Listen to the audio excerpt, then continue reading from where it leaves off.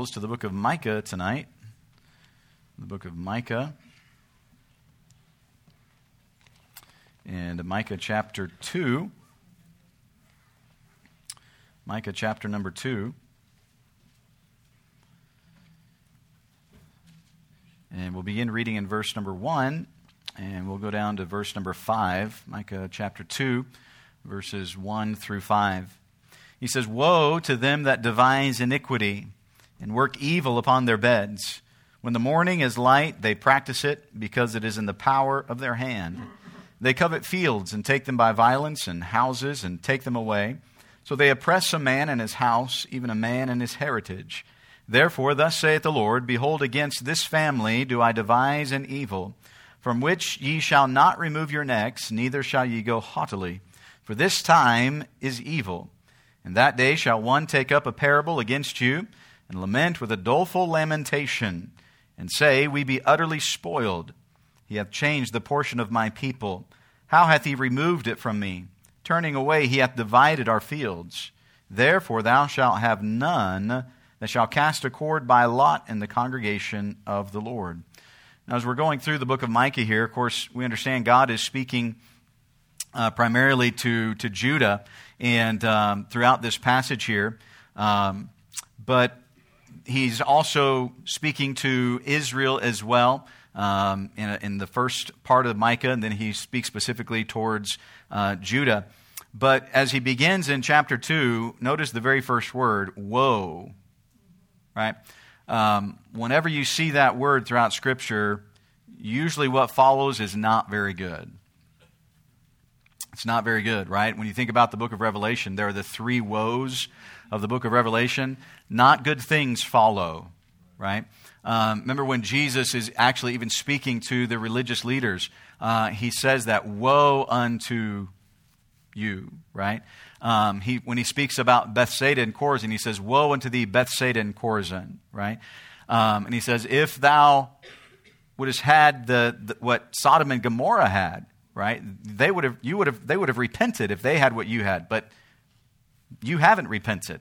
You haven't repented after seeing the mighty works that God has done. And so God is pronouncing judgment. Jesus Christ is pronouncing judgment. So whenever you see the word woe, not good is coming, right? And this is what he says, woe to them. This, to pronounce woe upon someone, basically meant to pronounce judgment, or basically you could say he is announcing their funeral. It's about what's happening here. He is saying, it's like you're dead men.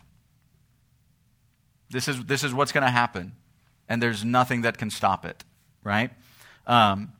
It's used to signify a divine curse, right? This is not just woe to them because they have upset somebody. No, this is God.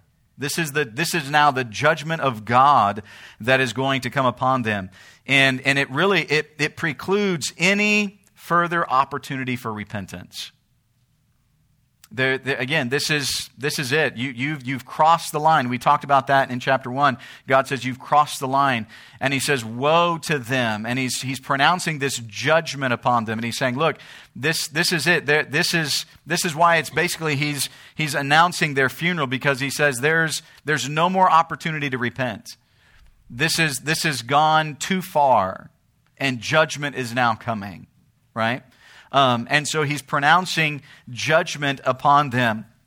Again, we kind of looked at this a little bit last week, how he talks back in verse number 9 of chapter 1, her wound is incurable, for it is come unto Judah, he is come unto the gate of my people, even to Jerusalem. And so how God says to Israel, look, your wound is incurable because of your idolatry and all that you have done.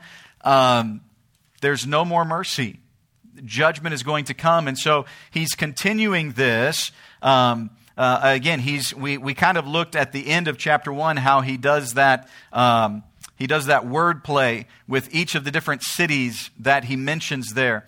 And then he says at the very end, make thee bald and pull thee for thy delicate children. Enlarge thy baldness as the eagle, for they are gone into captivity from thee. So he says, look, just as that the shaving of the head indicated great sorrow. He says their children are going to be taken, right? We kind of talked a little bit about this, how we think about even Daniel and Hananiah and Azariah and Mishael. They were taken into captivity as children. And then once they got there, they were going to be taught those things of Babylon. But yet, of course, we know that those young men, they stayed true to the faith. They stayed true to God, right? And that's one of the things I'm so thankful for parents bringing their children, bringing their young people to church, right? To help them to continue to establish and be grounded in the faith. Now, again, it's not up to the church. It's not up to the classes that they're in. That's up to the parents to do that. But the church is going to assist in that. We're going to encourage them. We're going to try to help them along the way. And the reason why is because, think about this, and again, we kind of looked at how we're living almost in very similar circumstances and very similar times. I'm not saying that our children are going to go into captivity, but you think about what Daniel and the other ones had to go through, and can I say that it's coming very soon where our young people are going to have to be facing opposition the way they did. Obviously, adults, we can face opposition in the workplace and through different scenarios and things, but it's going to come to a point where it's going to come all the way down to the children. And even you can look at some of that in even the schools. It's happening in the schools and things today, right? And so he says, woe to them. This judgment that God is pronouncing upon Israel. And notice, he says, woe to them that devise iniquity and work evil upon their beds. When the morning is light, they practice it because it is in the power of their hand. Notice he uses three different words here. He uses the word devise, to work, and practice. They devise iniquity, they work evil, and then they practice it, right?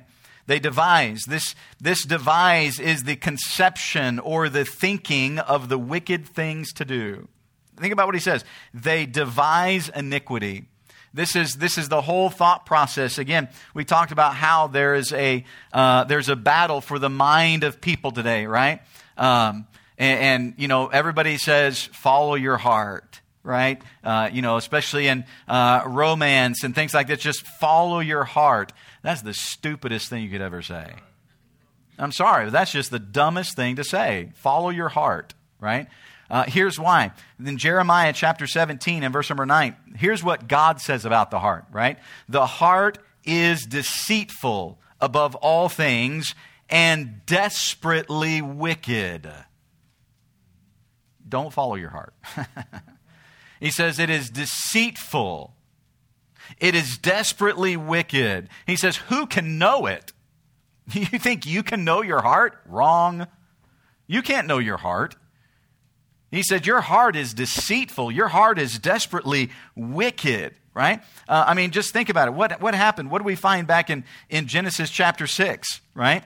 Why does God destroy the earth? In Genesis chapter 6 and verse number 5, God saw that the wickedness of man was great in the earth, and that every imagination of the thoughts of his heart was only evil continually. That's exactly what we're seeing in Micah. Right? He says here in Genesis chapter 6 that every imagination of the thoughts of his heart was only evil continually. And then in verse number 11 says, the earth also was corrupt before God. The earth was filled with violence. That's exactly what we're seeing here in Micah. They devise iniquity. They're constantly thinking of wickedness. What is the next wicked thing that we can do? I don't remember. Some of you may have been here a number of years ago when this whole maybe it was 8, 9, 10 years ago, something like this, when this whole the LGBTQ and all this was really starting to be pushed. And I made a statement and I said, this is not the end. This is the beginning, because they're not going to stop with just homosexuality, right? Guess what they're going to come after?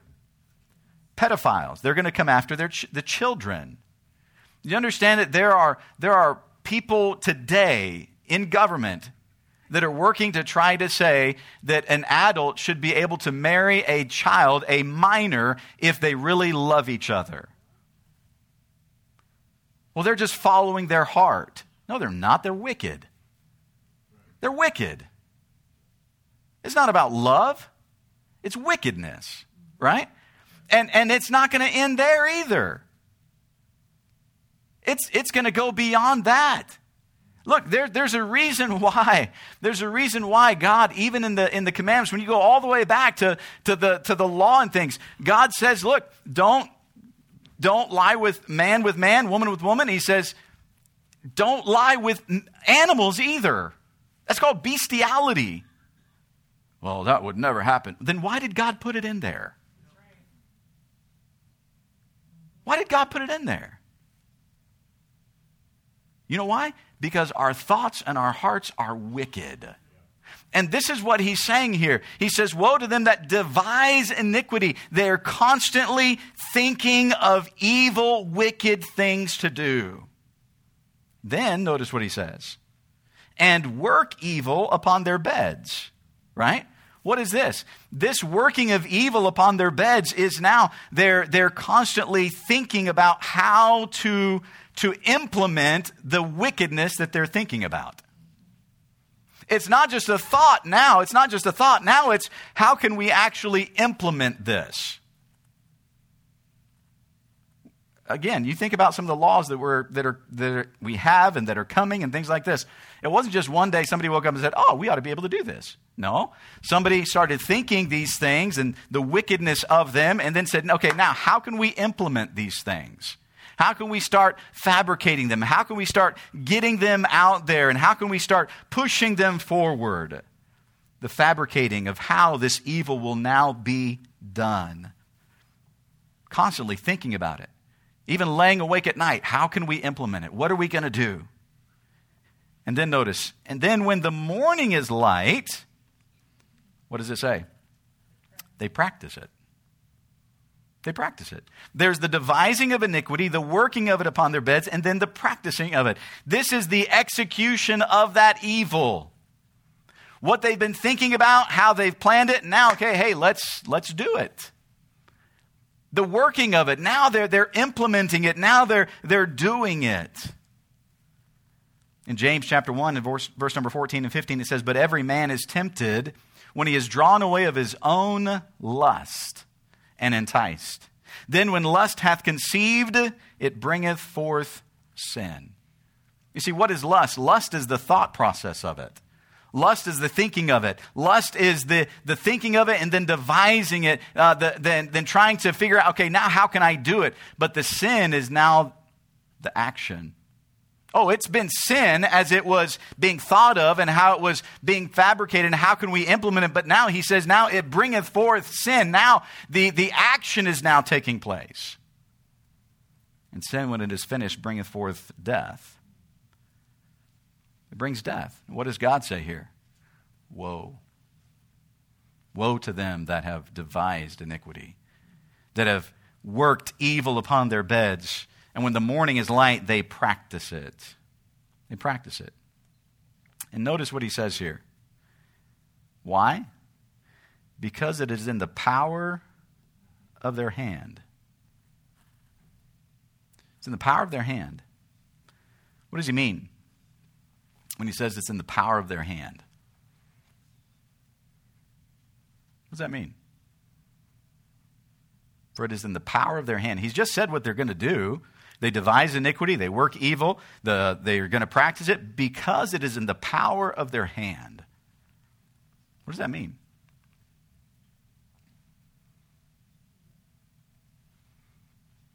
It means that they are the ones in control. It means they're the ones that have the authority. It means they're the ones that have the power to be able to do these things. They have the money, they have the position, they have the authority to do these things. Do you understand why it's important that those who are in power and who are in authority and in government are the right people? The right ones? Because those that are in power and authority who hate God and care nothing about God, what's happening? It is in their power to do these things. Look, there's no way that any of us sitting here tonight that would have thought 30 or 40 years ago that we would have some of the laws in our country that we have today. We would never have thought that. How did we get here? It wasn't just one day, all of a sudden it just changed. No. What's been happening? Those who are wicked have been thinking about it and thinking about it and thinking about it. And then how can we implement it? And let's do it this way. And let's try here. And let's do it this way. And let's try it here. And if we fail here, we're going to go over here and do it. If we don't succeed there, we're going to come back over here until finally now it is being done. And Christians just sit back and watch. We don't do anything about it. Well, it's not in our power to do anything. We're not the ones in power. We're not the ones in authority. That's why it's so important who is in power. That's why it's important who is in the authority there. He says, because it is in the power of their hand. They're the ones in control. They're the ones with money. They're the ones with the authority. They have corrupted the judicial system in their favor by bribing judges and those in authority, or even being those in authority. That's what he said. It's in their power. Again, we went through the book of Amos, and we saw how Israel, even those in authority, they hated those that spoke righteousness. And when it talks about those that they would be in the gate, right? The gate was the place where the gate of the city wasn't just a gate that people walked through, but the gate of the city was an area where business dealings and those in authority would meet, and they would discuss things there. And it says that when those that wanted to do right came to the gate, they would push them away. They didn't want to hear anything about the right. They didn't want to hear anything about righteousness. That's what he's saying here. It's in the power of their hand. They were the ones in the authority. And watch what he says. He continues here. This is what they did, right? They coveted fields and take them by violence, and houses and take them away. So they oppress a man and his house, even a man and his heritage. Think about this. If they wanted something, they took it, even if it meant by violence. That's what he says, right? They covet fields and take them by violence. Those in authority, hey, you want something? Somebody doesn't want to give it to you? Well, just take it anyway. It's interesting. Hold your place here. Go to the book of 1 Kings. 1 Kings.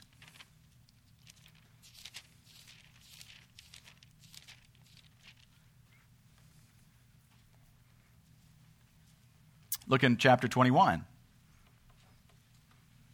And it came to pass after these things that Naboth the Jezreelite had a vineyard which was in Jezreel, hard by the palace of Ahab king of Syria.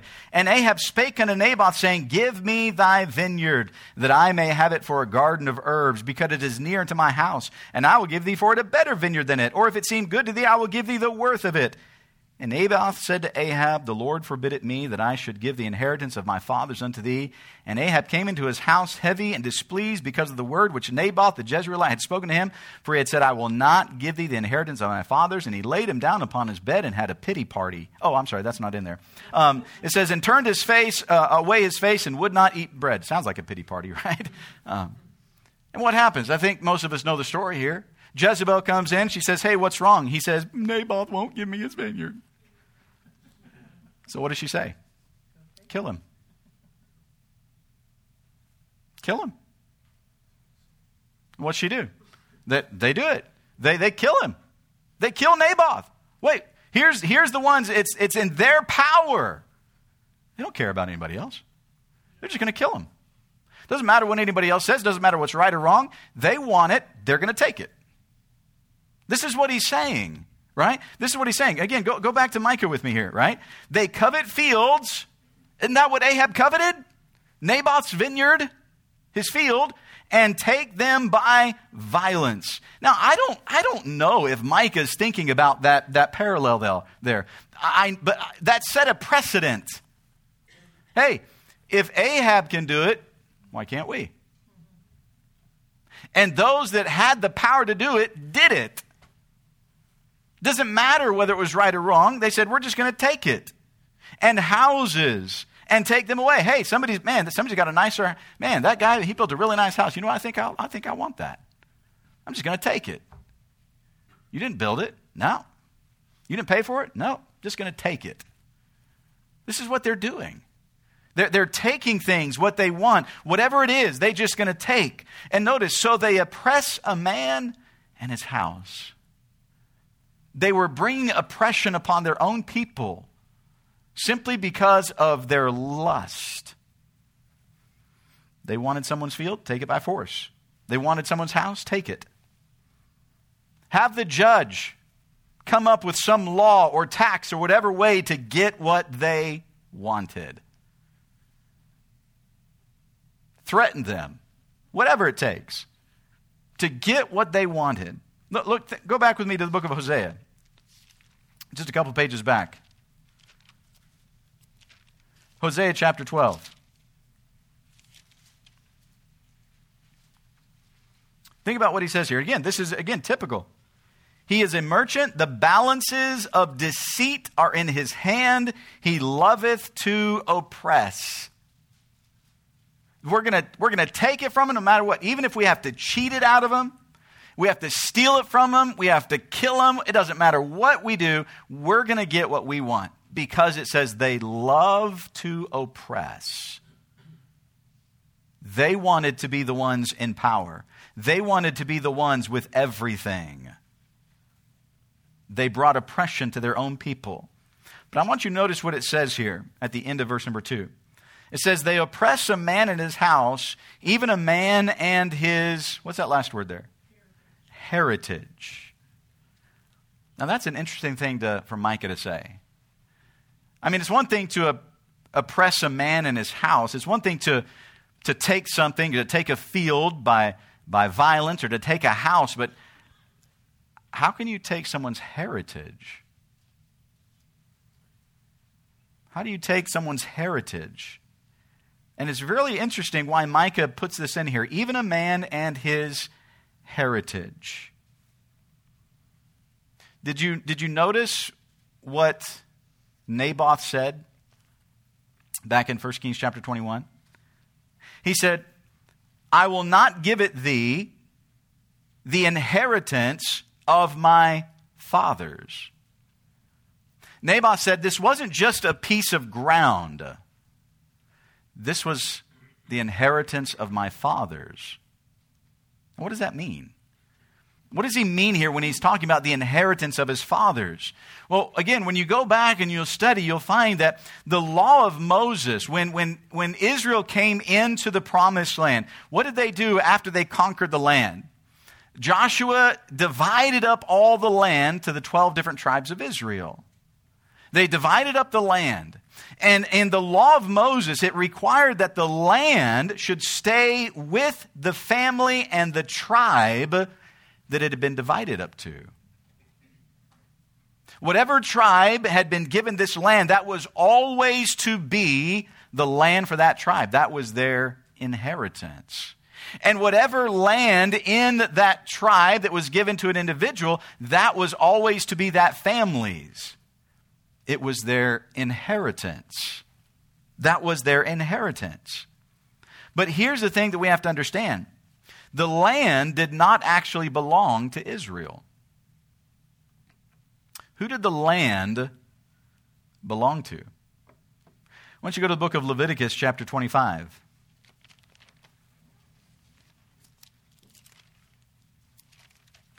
In Leviticus chapter 25,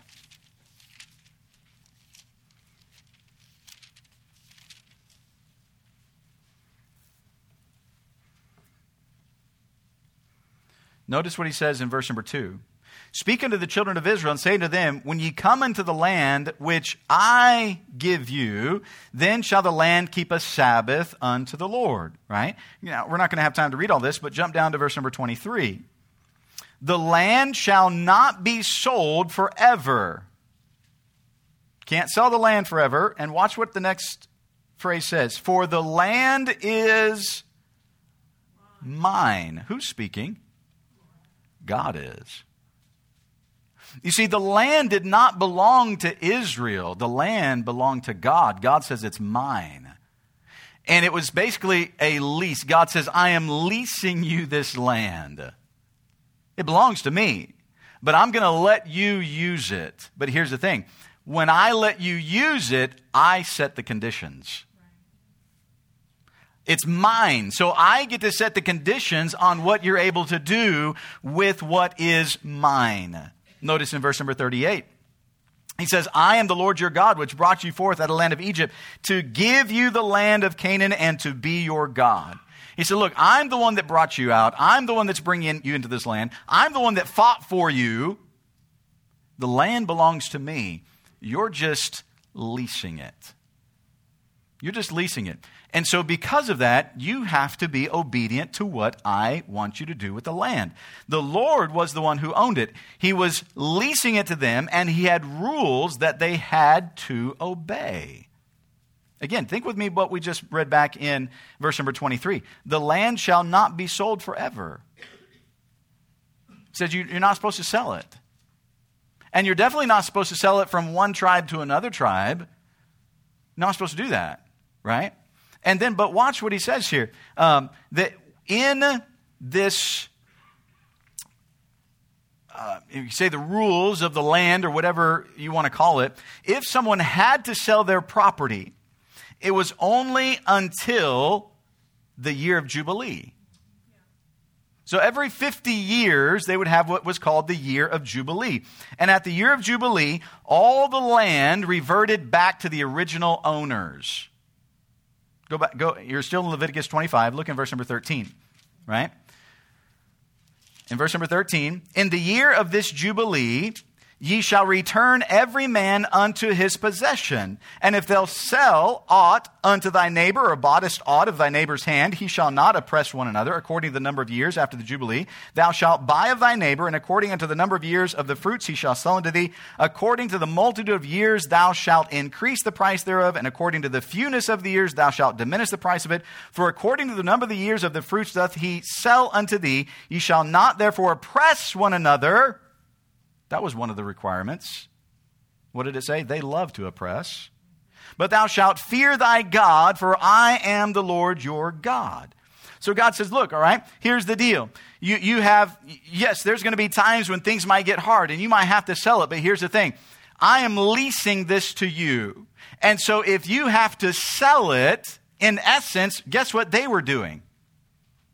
They were leasing it to somebody else, knowing that at the 50th year, the year of Jubilee, they would get it back. It would come back to them. It'd come back to their ownership, right? So let's just say somebody after 20 years, they said, you know what, I'm really struggling here. I'm going to have to sell some of my land. All right, I'm going to find somebody that's going to sell my land. But I know that they can only have this land for 30 years. Because in 30 years is the year of Jubilee. So I know that I'll get it back in 30 years. Guess what Israel said? We're not giving it back. We're going to take it and we're going to keep it. We're not going to give it back. We're not going to obey what God says. We're not going to be concerned at all about the year of Jubilee. We're definitely not going to be concerned about the Sabbath. We read that in verse number 2. God says every seventh year was to be a Sabbath. You work for 6 years, let the land rest the seventh. They said, no, we're not going to do that either. They totally went against every rule that God had given them for the land. Okay, so this is, some of you know me about this. I believe, let's see if I can find it here real quick. Is it in 2 Chronicles?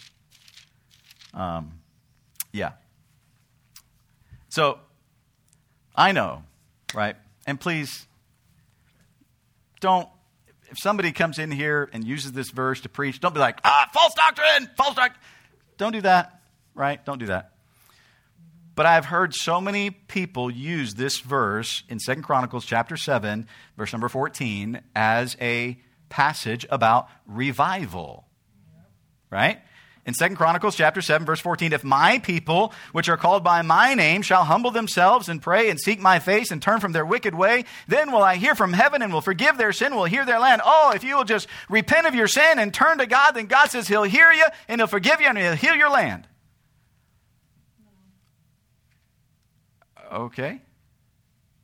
What does that have to do with you and me? Nothing. Has nothing to do with us. Do you know why? God hasn't given us any laws for our land. There's no laws for our land. God didn't tell us that you can only sell a piece of land for 50 years and then at the 50th year you get it back. That wasn't for us. Guess who that was for? Israel, the Jews. And this is why he says, and why did God curse the land? Because they weren't obeying the laws of the land. They were oppressing. They were taking whatever they wanted. They weren't obeying the year of Jubilee. And this is why he says, if my people which are called by my name shall humble themselves and pray and seek my face and turn from their wicked ways, the wickedness of the laws of the land, then will I hear from heaven and will forgive their sins and will heal their land. Look, now, again, the first part, I got nothing against the first part. Is it important that people turn from their wickedness? Yes. Is it important that we pray and seek God's face? Yes. And if we do that, will God hear us and will God forgive? Yes. No doubt about that. All of those things are absolutely true. The problem is that verse does not apply to us. It doesn't apply to us. We're not Jews. We're not Israel. Now, all those things that I just said do apply to us. Yes, we can turn to God and we can ask God to forgive us and God can forgive us. But that's not what this verse is talking about. It was the land. And this is what he's saying. They have broken the laws of the land. Not the laws of the country of the land, but the land itself. They would not let it rest the seventh year. They would not observe the year of Jubilee. They would not give back, and they were taking it from people, forcing them to sell when they really didn't need to or didn't want to, and charging exorbitant amounts of money or not giving a fair price. They were oppressing the people. And this is what he says. That they were basically, what they were doing would help simply the rich get richer. And those in authority stay in power. But the way that God had put the laws with the 7-year resting of the Sabbath and with the 50-year Jubilee, it would help the rich from getting richer. Because guess what? After a couple years, it's going to go back to the previous owner. It's not going to be yours anymore. It goes back to the original owner. You couldn't buy up all the land and have a monopoly on the land. Why? Because it's going to go back to the original owner. Now, you might have it for a few years. You might be able to rent it for a few years or buy it for a few years. But guess what? At the year of Jubilee, it goes back to the original owner. God did this to make sure that his people, not just the wealthy and the rich and those in power, but his people, all of them, would be able to live. But those that were in power said, we don't want to follow what God says. We're just going to do what we want to do. The rich decided they wouldn't follow the law of God that he gave through Moses. They just kept buying land and taking it when someone wouldn't sell. They would enslave the poor, pay them very little for the work that they were doing, yet they themselves kept getting richer. This describes what we would call materialism. This is materialism. It is being obsessed with having more and more and more and never being content with what you have. Whether it's money, whether it's possessions, whatever it might be. Somehow thinking, though, that more money and more possessions and all these different things are somehow going to bring ultimate satisfaction. But it never does. This sin is committed because of covetousness. I want what they have. and I'm going to do whatever it takes to get it. By the way, if you go back to Exodus chapter 20, you'll find this was one of God's laws. In Exodus chapter 20, in verse number 17, thou shalt not covet thy neighbor's house. Thou shalt not covet thy neighbor's wife, nor his manservant, nor his maidservant, nor his ox, nor his ass, nor anything that is thy neighbor's. That's one of God's laws. He said, don't covet. Why? Because God knows that covetous leads to materialism. When we're not satisfied, and it leads to greed, and we always want more. We're never content. We've got to have more, and we've got to have more, and we've got to have more, thinking that somehow that's going to bring satisfaction. And when it doesn't, what do we think? Well, it must just mean a little bit more will bring that satisfaction. And when it doesn't, what do we think it means? Well, it must be a little bit more that brings that satisfaction. And it doesn't. You look at people that we would consider are wealthy. Millionaires, billionaires, whatever you want to call them. Are they really content? They're not content. They're always after more. They're always after more. Now, please, don't misunderstand me. I'm not saying it's wrong to be able to get more. That's not what I'm saying, right? I'm not saying it's wrong to be rich.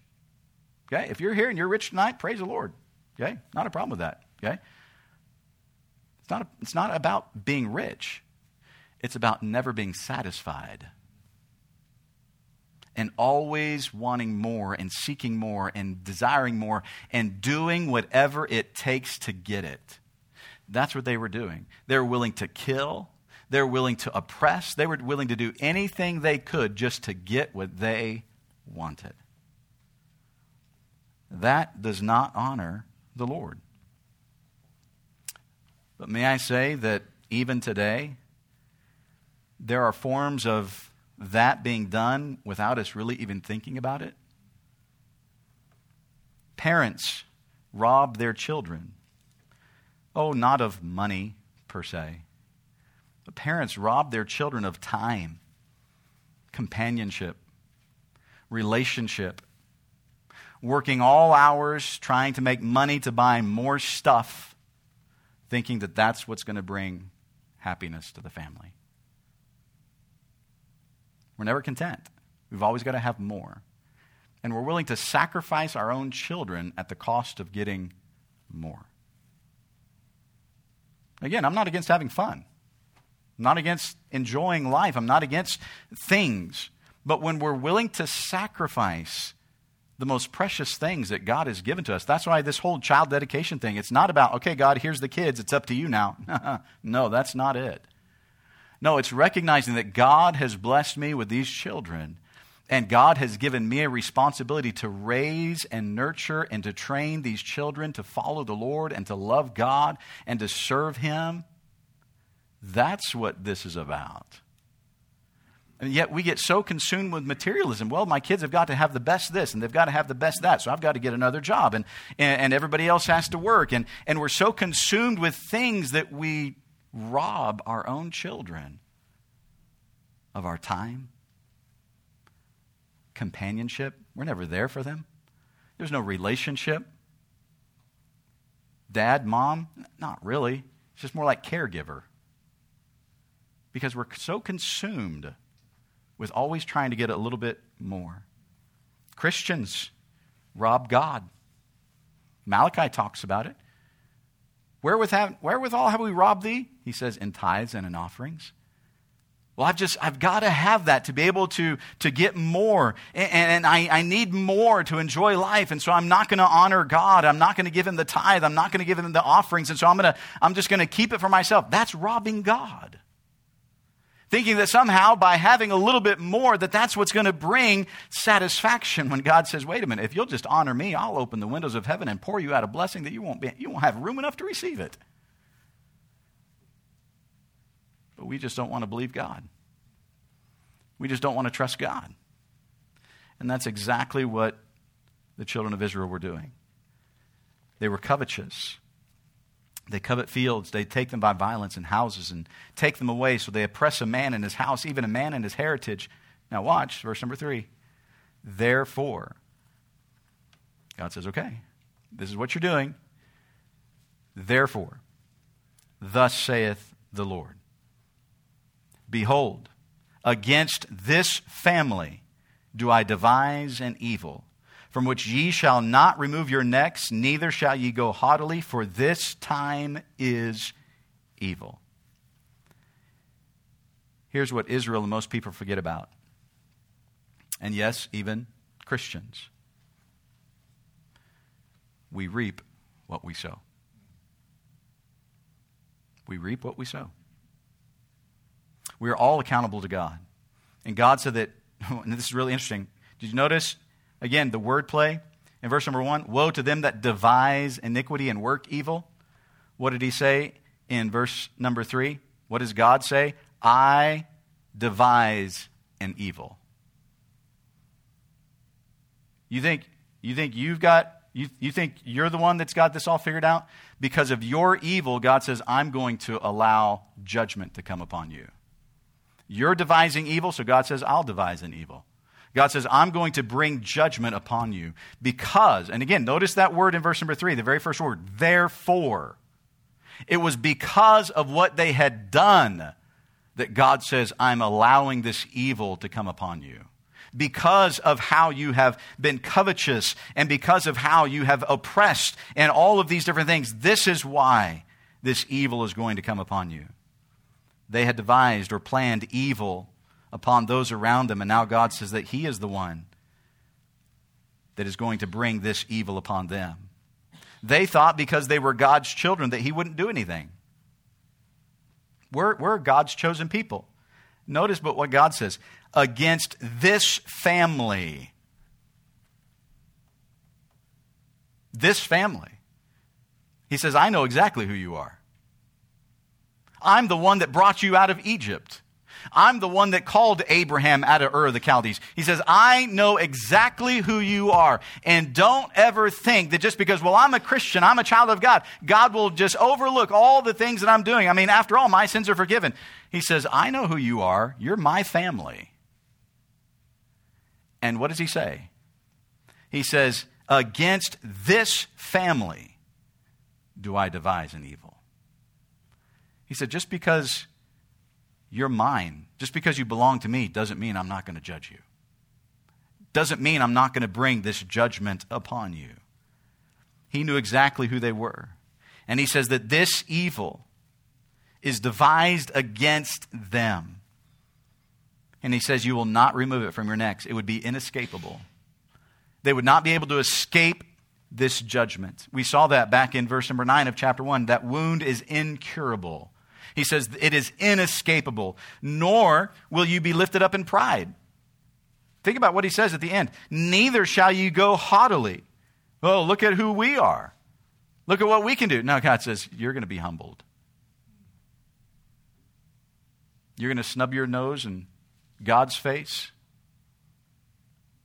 You're going to think you're better than everybody else. God says, not anymore. You're not going to go haughtily anymore. Why?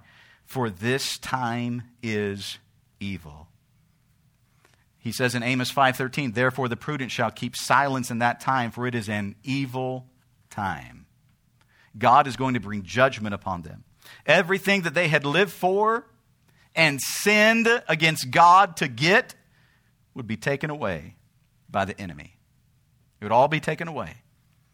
Many would be taken captive and die away from the land they coveted and had stolen from innocent people. He says, in that day, verse number 4, shall one take up a parable against you and lament with a doleful lamentation and say, we be utterly spoiled. He hath changed the portion of my people. How hath he removed it from me? Turning away, he hath divided our fields. You know what? You know what verse 4 is? Verse 4 is them complaining to God. They're complaining to God about God's judgment upon them for their sin. God, what are you doing to us? How dare you do this to us? We be utterly spoiled. He, God, hath changed the portion of my people. How hath he removed it from me? Turning away, he hath divided our fields. God, what are you doing? Can you imagine the goal of the children of Israel to actually say, God, you're doing us wrong. You're doing us wrong by this. That's what they were saying. How dare you, God? How dare you do this to us? But why? They were complaining.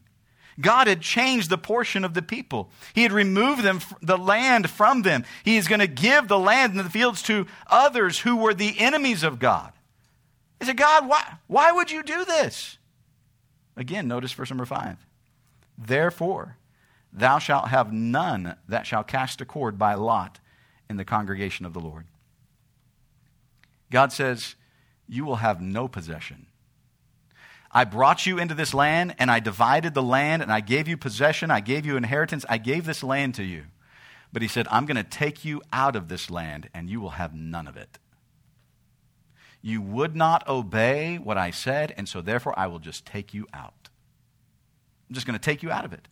Take them out of the land. Give it to others. Give it to the enemies of Israel. Now it would be divided out to their enemies. And they would complain that God had changed. God, you've changed. No. God didn't change. God told them exactly what he was going to do. God didn't change. He said, these are the laws of the land. This is what I expect you to do. You're leasing this land from me. It belongs to me. I have the right to tell you how to use it. They said, we don't care about you, God. It wasn't God that changed. Isn't it amazing how we always want to blame God? We want to blame God. When things don't go wrong, it's God's fault. Look, I'm just as guilty as anybody else, right? You know, when things just go wrong, God, what are you doing? God, why would you do this? God, don't you care? God, why have you changed? You know, I'm glad God doesn't change. He never changes. God says he's the same yesterday, today, and forever. What changed? I did. You did. They did. We're the ones that change. They were blaming God for changing, but it wasn't God that had changed. They were receiving what they deserved to receive because of their covetousness and violence, and therefore they had forfeited the blessings of God. You want to know how to forfeit the blessings of God? Disobey. You want to forfeit the blessings of God? God says, look, you are my people, and I want to bless you. But I can't bless you when you're not doing what I've asked you to do. I can't bless you when you're oppressing other people. I can't bless you when you're taking from other people. I can't bless you when you're just covetousness. You're just covetous. Why would I bless covetousness? I'm not going to bless that. In fact, God says I'm going to judge it. You look at our country today. You look at our churches today. You look at our homes today. Are we forfeiting God's blessings?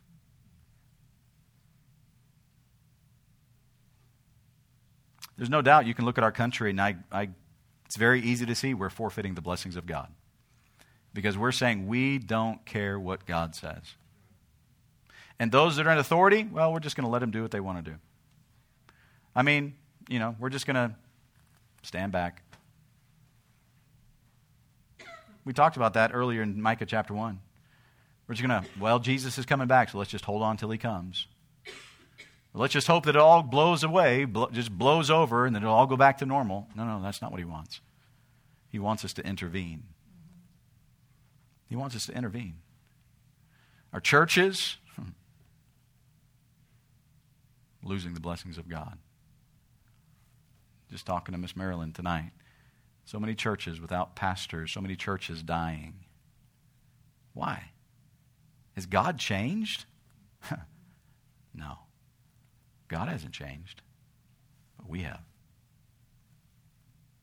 Christians, are we forfeiting the blessings of God? God says, I want to bless. But are you willing to obey? Because if we're not willing to obey, God says, I'm not going to bless. And in fact, not only will he not bless, he will actually bring judgment. And so many Christians, those that are God's children, saved, put their faith and trust in Jesus Christ are forfeiting God's blessings in their lives because we are more concerned about materialism. We're more concerned about me. We're more concerned about what I want instead of what God wants. We forfeited God's blessings. Heavenly Father, I pray, Lord, that you would help us to learn from your word. Lord, the children of Israel, they forfeited your blessings because they would not obey. Lord, our country is forfeiting the blessings of God, and we're moving in the opposite direction, just as Israel had done. Our churches forfeiting the blessings of God, not concerned about what God desires. Christian homes forfeiting God's blessings because we're so consumed with materialism, the things of this world, thinking somehow that that's where the satisfaction and the happiness and joy is. And yet, Lord, we know it can only be found in following you. So, Father, I pray you'd help us tonight to do a heart examination. Lord, may we not follow our hearts, but Lord, may we follow you. Lord, trust you. Lord, we know you haven't changed. Lord, help us not to forfeit your blessings on our lives. Lord, help us as a church not to forfeit your blessings. May we be obedient to you and follow you in every aspect. I wonder, with our heads bowed and our eyes closed for just a moment, the piano's just going to play softly. Just sitting where you're at, maybe tonight, you need to examine your heart. Have you forfeited God's blessings? Because you've chosen to live life the way you want to live it instead of being obedient to God. We're so consumed with materialism and covetousness that even we're sacrificing our own children, not spending the time with them and helping them to go know and grow in the Lord Jesus Christ.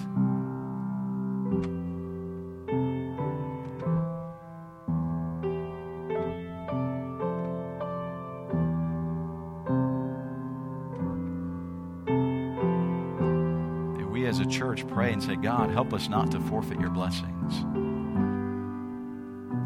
Help us to be faithful to your word in our families, in our homes, in our church. May we as Christians take a stand for truth and right in the Lord Jesus Christ.